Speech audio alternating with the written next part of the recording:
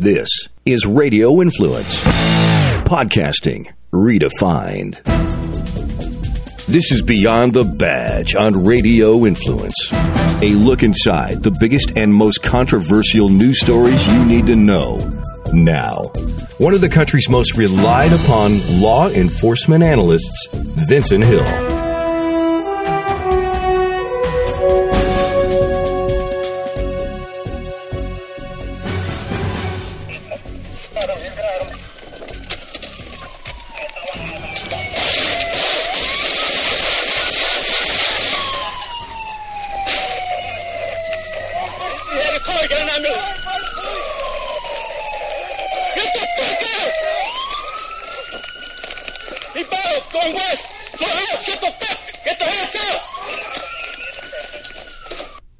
Good evening and welcome to Beyond the Badge. I am your host, Vincent Hill, coming back at you after a week off. I'm back in Atlanta, Georgia.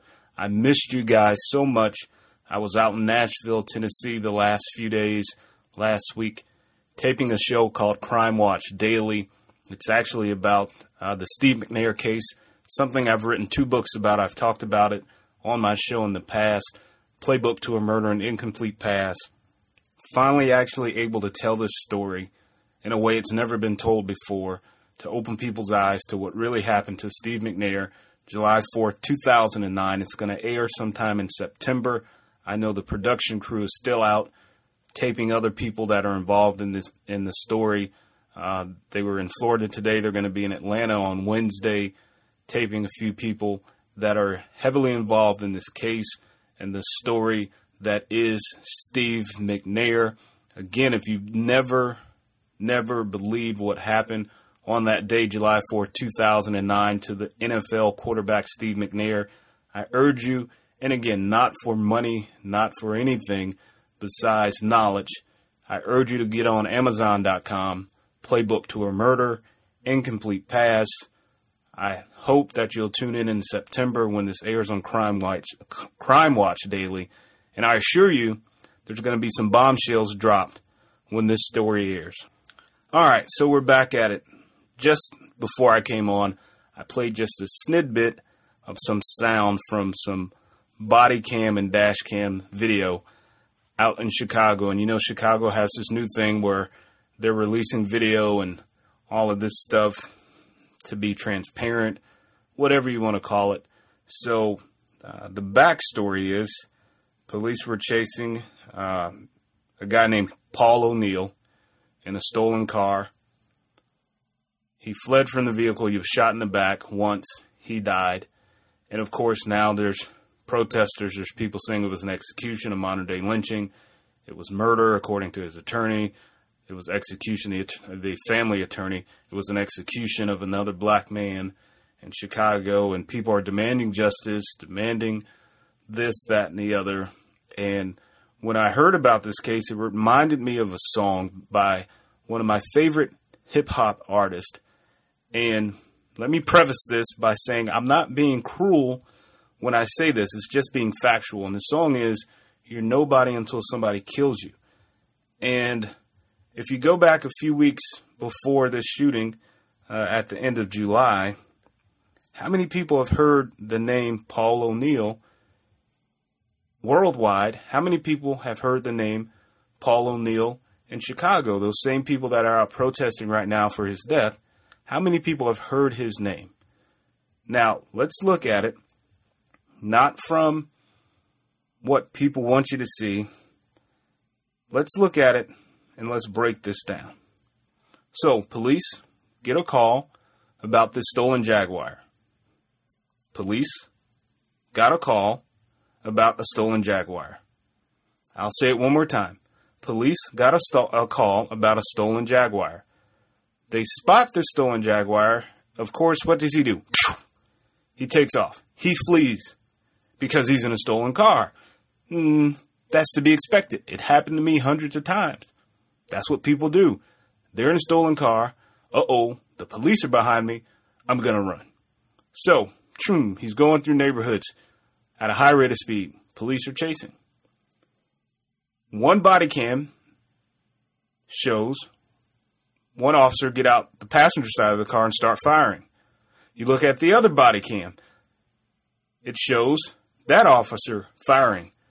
Then when you look at a third angle, it shows Mr. O'Neal just about running that officer over that got out of his driver's side. So you got this 2,000, 3,000 pound car coming at him at a high rate of speed. He jumps out of the way and starts firing. Sounds like he was trying to protect his life. Because at that moment, it's obvious Mr. O'Neal would have committed vehicular homicide or attempted vehicular homicide had that officer not gotten out of the way. So he goes down the street, boom, crashes into a police car, bails out. Here's where it gets confusing. And think about this. Put yourself in this situation. Here's where it gets confusing. Because I'll go ahead and tell you, Mr. O'Neal was unarmed when he was shot. And that's what everyone is in an uproar about. But put yourself in the situation.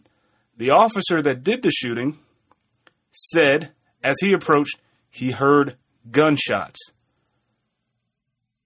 He's chasing a stolen vehicle. He's now chasing a fleeing felon, which, by the way, the Supreme Court says you can shoot a fleeing felon if certain steps are met. He's heard these gunshots, so what does he do as this fleeing felon is fleeing? He fires.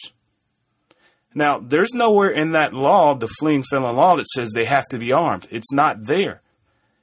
There's things that say if they may pose a threat to others, if they may pose a threat to the public.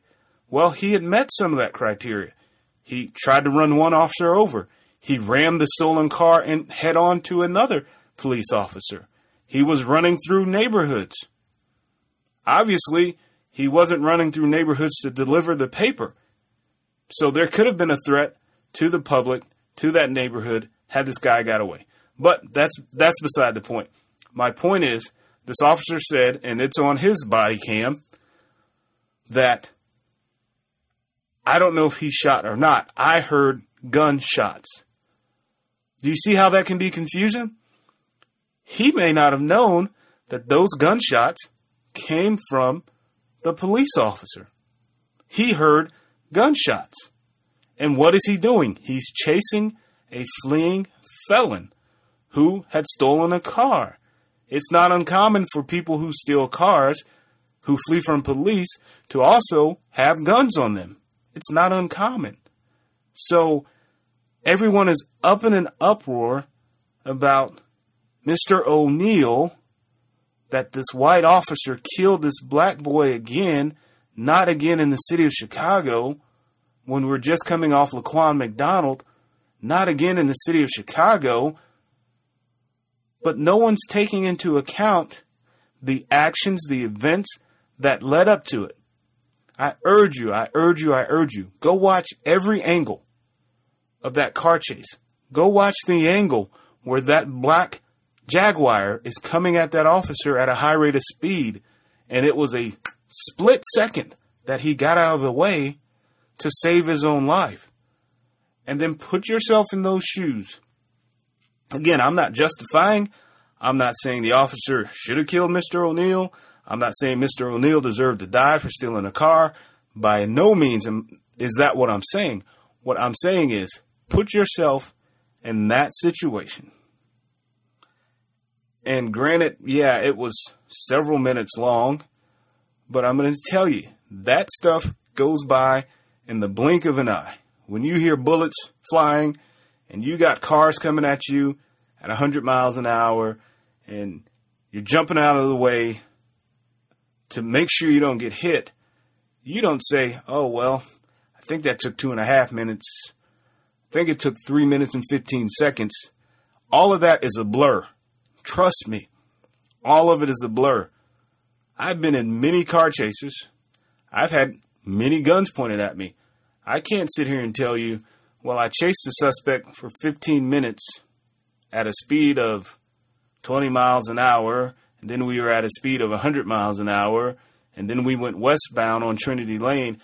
I couldn't tell you any of that. I can tell you that happened just like that. Because you're focused on getting the bad guy. You're focused on protecting the community. This guy's going down residential streets at a high rate of speed.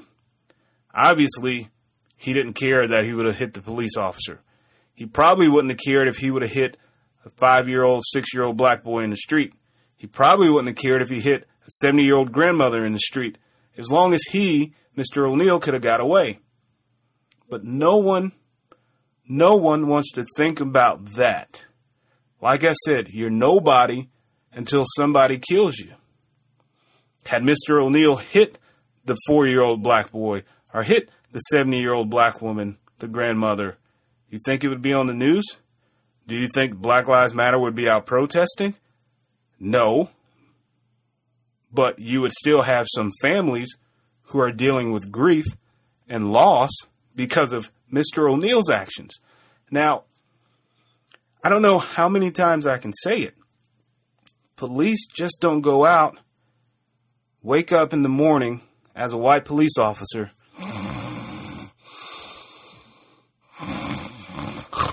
oh, you know what? I'm going to go kill a black guy today, because that's what I want to do. Yeah, I'm going to kill 2 black guys today, because that's what I want to do. Contrary to what people will lead you to believe, contrary to what you see in the news, that is the furthest thing from the truth.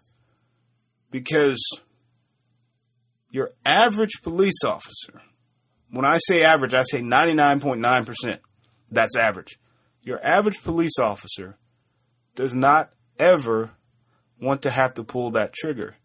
And it's not because they're worried about, well, nowadays it is, that they're worried about being that guy in the news.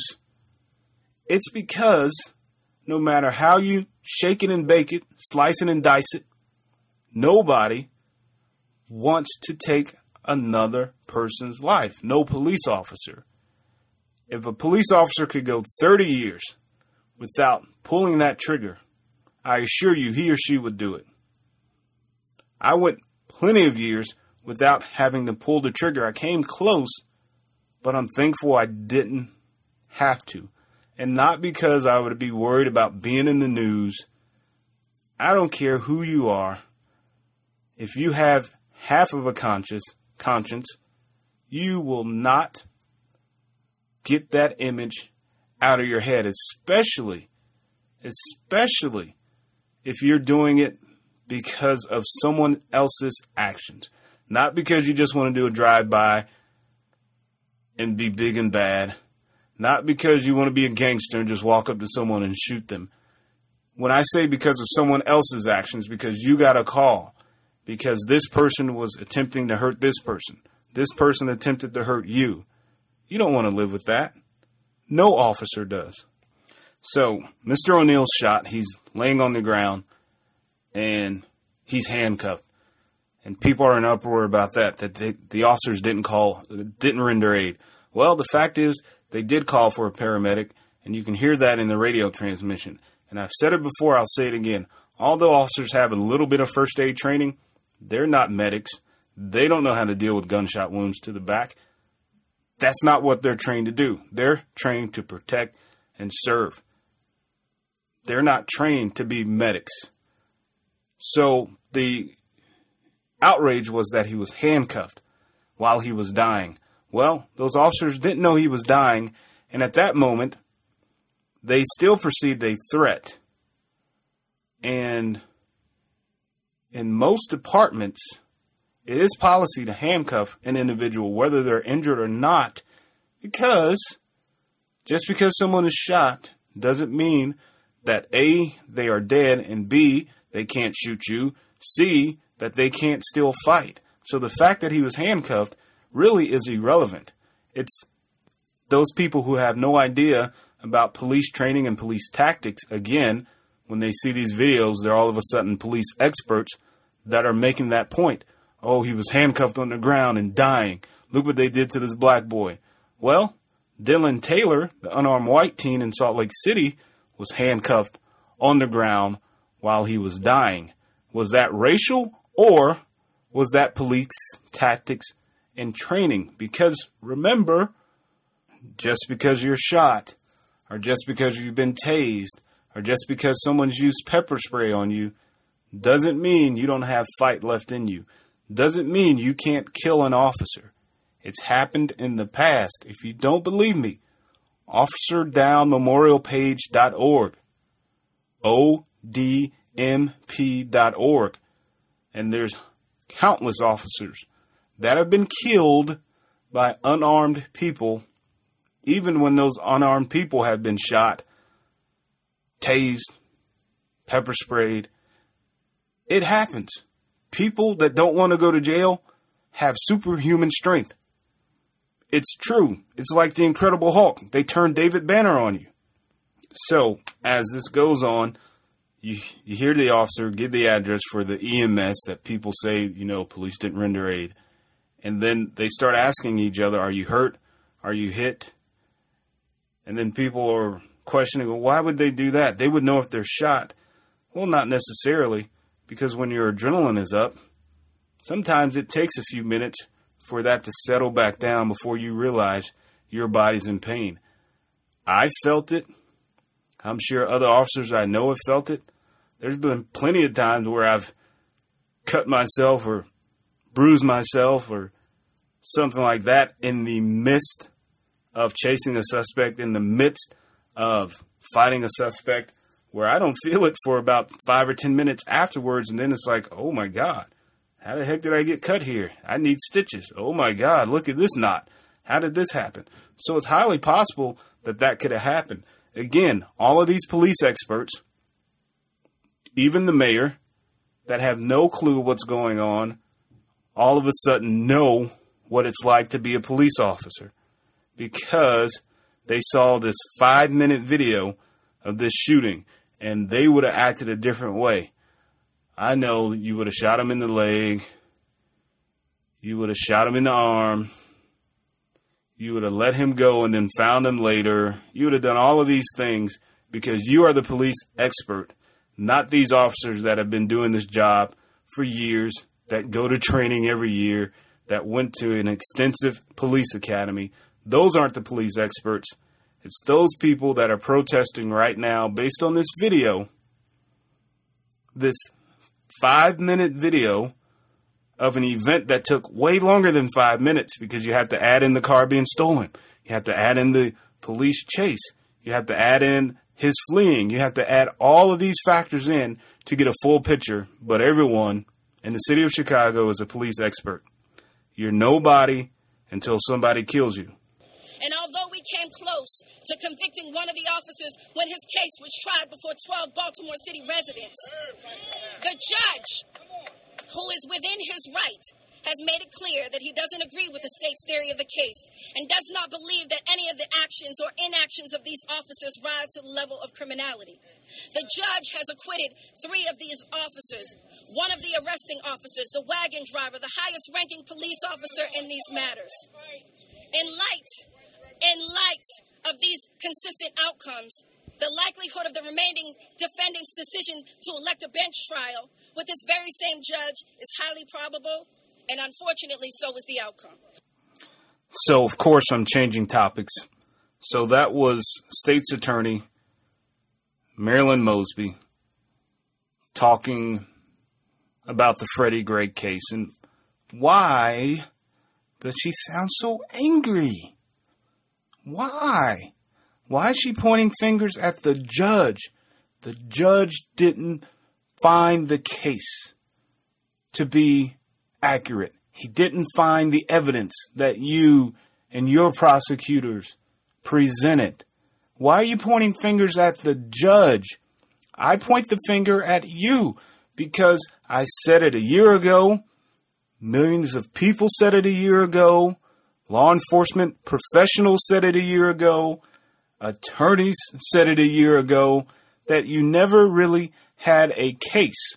All you had was a chance for you to say, well, if I do this and I appease the black community, I'll get reelected, I'll get a book deal, I'll get TV deals, I'll get this, which you probably still will because of all this crap. But that was your intention. It wasn't because you thought that these officers, as much as you say that you really believe they killed Freddie Gray and their acts were homicide and they were criminal, it wasn't because of any of that. You wanted to appease the black community. You wanted your reelection. You wanted what was in it for you financially. That is the truth. And what happened? It backfired on you. And now what's happening? They want your disbarment. Imagine that. They want your disbarment. There's actually a Facebook page out on your behalf, Marilyn Mosby, that you probably know about. It's the Remove Marilyn Mosby as Baltimore City State's Attorney Facebook page. And it has 1,971 followers, 100 people talking about it as of the time of this show. Did you not sit and think when you were contemplating bringing these charges of the backlash, of the lawsuits, of just looking like a complete idiot, did you not think about all of this stuff when you did it? Well, I guess we actually know the answer to that question. No, you didn't. You were thinking about other things, and it came back to bite you in the butt. And now you look like a fool. Now you're getting sued, as if you hadn't cost the city of Baltimore enough money, as if Freddie Gray's family didn't get $60 million, as if you didn't have to do back pay for these officers now. Now you're getting sued. Now people want you disbarred. And what do you have to show for it? Now you're on here screaming and pointing fingers, blaming the judge, blaming detectives who were hiding evidence and refusing to execute search warrants that could have been valuable in the case, text messages about Freddie Gray between the other officers. Well, I can guarantee you there weren't any text messages. It's not like they were texting each other, yeah, we killed that black boy. I assure you of that, because A, he died outside of their custody. B, everything they did was legal. So I'm sure to them, although it was tragic, although they had it on their mind, although they probably couldn't sleep because of it, because again, police are human, their intentions were not to kill Freddie Gray. And you can yell, you can scream, you can sound like the angry black woman all you want, but that is not going to change the fact that those officers, 3 which are black, by the way, had no intentions of killing Freddie Carlos Gray in Baltimore, Maryland. Now, I'm really not a big advocate of seeing someone lose their livelihood. I'm really not. But for you to abuse your power in the way that you did, and you know you abused your power, and you know you bullied people into doing stuff, you know this. For you to have abused your power, Marilyn Mosby, the way you did, if you get disbarred, I will not be upset about it. Let's just put it that way. If you get disbarred, I will not be upset about it. As well as a lot of people across this country, not just white people, not just law enforcement, but there's some black folks in there that know what you did had nothing to do with any criminal act by those police or anything like that. It was for your personal agenda to make yourself famous. And yes, you made yourself famous. You definitely did. You just did it in the wrong way. You did it in a way that you will never, ever, ever be able to escape from. You go to a restaurant, people are going to know who you are. You go get a new car, people are going to know who you are. You go on vacation, people are going to know who you are. You are now famous. Congratulations. You reached your goal, but I don't think you're going to want the fame that comes with what you did. All right, last thing, and then I got to get out of here. It's the second day of school, 10th grade. You know how that homework stuff goes, and being a single dad, you got to check homework. You got to make sure lunches are packed and all that good stuff. So I got to get out of here, but I want to touch on this D.C. Metro Transit officer, Nicholas Young, who was arrested by the FBI about a week ago for having ties to ISIS, for having helped assist ISIS, or who he thought he was assisting. And he's actually been under surveillance since 2010.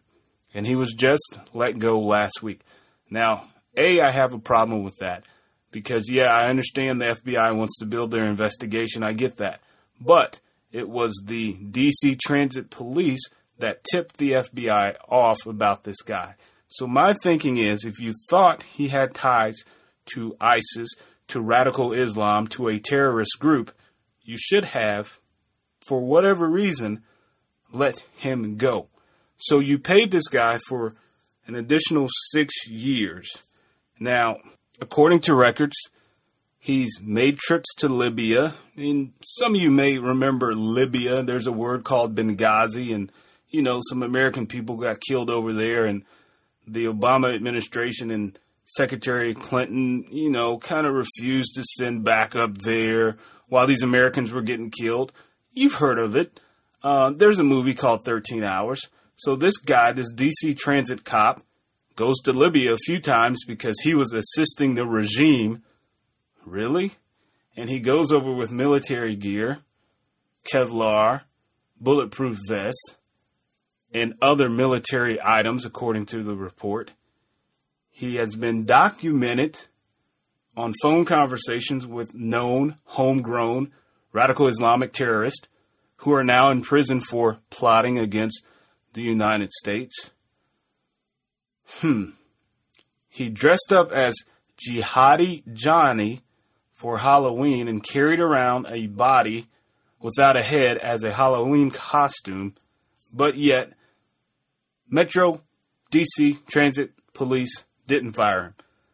I don't know if that had anything to do with the current administration, since they're scared to scream radical Islam, although Loretta Lynch says it's troubling that people with these radical thoughts can have such reach. Well, let's call it what it is: radical Islamic terrorism. So he's under surveillance. He's told by this guy who he thinks is a member of ISIS to send $245 worth of, prepaid credit cards, so they can use that as a communication tool to communicate with those back in Libya.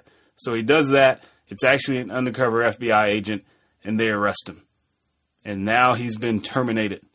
But again, my problem is, as if police don't already have a bad enough reputation in this country, my problem is that for 6 years, this police department paid this individual, even though he was under investigation by the federal government, the FBI. He worked for the DC Transit Police. The train, the subway, the choo-choo, the thing where thousands of people get on daily in the DC area. The thing that sometimes might pass by a very important government building. And what does ISIS like to do? They like to blow stuff up. They like to shoot a lot of people. So for 6 years, we allowed this guy that has ties to terrorists, known terrorists, by the way, to stay employed. That is the real question. I don't question how he was recruited. I mean, it's no secret. A lot of this terrorist stuff that happens in this country is homegrown. Yes, they're recruited. Police are not exempt from that, especially a transit cop who's not making a lot of money, who, although thinks he's like the police, let's be honest, he stands at the train station. Okay. If you go outside the train station, he has no jurisdiction.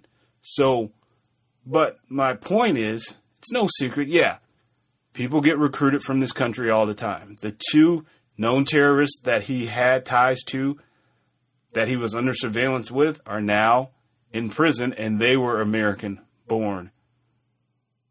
My problem is the fact that someone allowed this guy that much time. Do you know what he could have planned in 6 years? Do you know the destruction he could have allowed ISIS to do in those 6 years? Now, yes, the administration has said there were never any worries that he had any plots against the Washington, D.C. transit station or any plots against this country. Well, let's be honest. Why in the world would he be associated with ISIS? Why in the world would he be sending money to ISIS?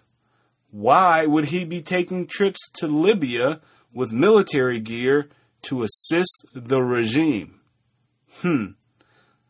Why would he have a cache of weapons and ammo at his apartment? That wasn't because he liked to go shooting. We're not talking 1 or 2 pistols like you would find in my house. No. When someone says a cache or a cache, depending on how you pronounce it, that means that's a lot. That means there's a lot of rounds and a lot of guns and a lot of other stuff. But there was no threat that he was going to do anything in the transit station or any plots against this country. I don't buy it. You can tell me that all you want, but I don't buy it. And to Loretta Lynch, since you just call it radical thinking instead of radical Islamic terrorism, out of the 50 states, 25 states have had homegrown American-born and raised recruits to join ISIS. And some of these states are pretty surprising. Texas, 4 recruits. Arizona, 2 recruits. Colorado, 1 recruit. Florida, 2 recruits. Georgia, 1 recruit. South Carolina, 1. Virginia, 4. Minnesota, 13. Minnesota, 13.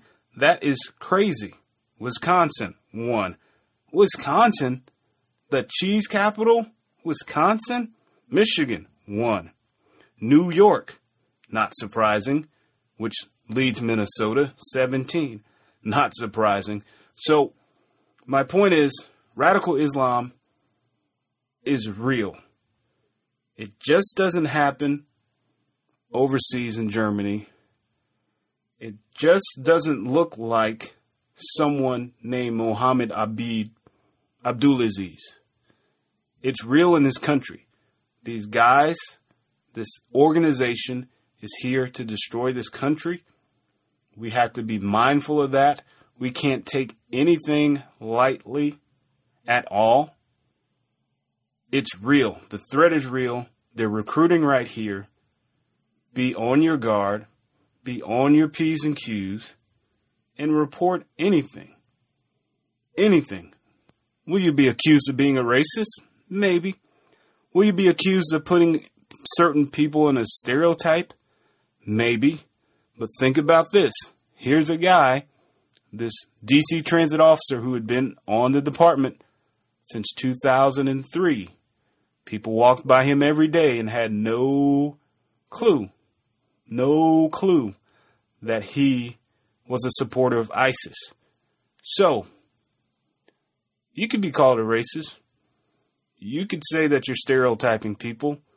But in this day and age, would you rather be politically correct, or would you rather protect this great country? I'm going to go with option B. A, because I'm never really correct, never really politically correct by any means. So I'm going to always go with option B. If you see something, say something. It's your future, it's your kid's future, and anything can happen anytime. It just ain't over across the sea. It just ain't in Orlando. It's just not in San Bernardino. It can happen anywhere, anytime, any day. All right, it's time for roll call. And it's sad that I have to report this. Police officer Jonathan M. De Guzman, San Diego Police. You may remember this. Of course, I didn't get to go over this last week when I was out. He was killed July 28, 2016. He and his partner observed 2 men walking in the area. They split up when they saw the patrol car coming. De Guzman's partner exited the patrol car, approached one of the men and asked if he lived in the area, at which time he pulled out a gun, without saying a word, opened fire, and hit him in the neck. He also hit De Guzman 5 times while he was still seated in the patrol car, and any officer will tell you that is a death zone when you're sitting in a patrol car and someone comes up to you because you don't have the room to react, you don't have the time to react. So the partner that was shot in the neck actually returned fire. He wounded this guy. They caught him a short time later. Thankfully, he's being charged with murder and attempted murder of those police officers. And, of course, he's a felon in possession of a weapon. You know, felons in possession of a weapon like Alton Bland. Those type of guys. So, sad to report, Officer Jonathan M.D. Guzman, end of watch, July 28th, 2016. I want to thank him for his service. He served for 16 years. He was also on the gang suppression unit. He's survived by his wife and 2 children, and I bet you they will tell you his life mattered. Thank you for your service. Thank you for listening. I appreciate you. I will see you next week. Same time, 8 p.m. Eastern, exclusively right here on RadioInfluence.com. Thank you and good night. To continue the conversation, get updates on the show, and to find out when you can see him on television, follow Vincent on Twitter at Vincent Hill TV. That's at Vincent Hill TV. This has been Beyond the Badge on Radio Influence.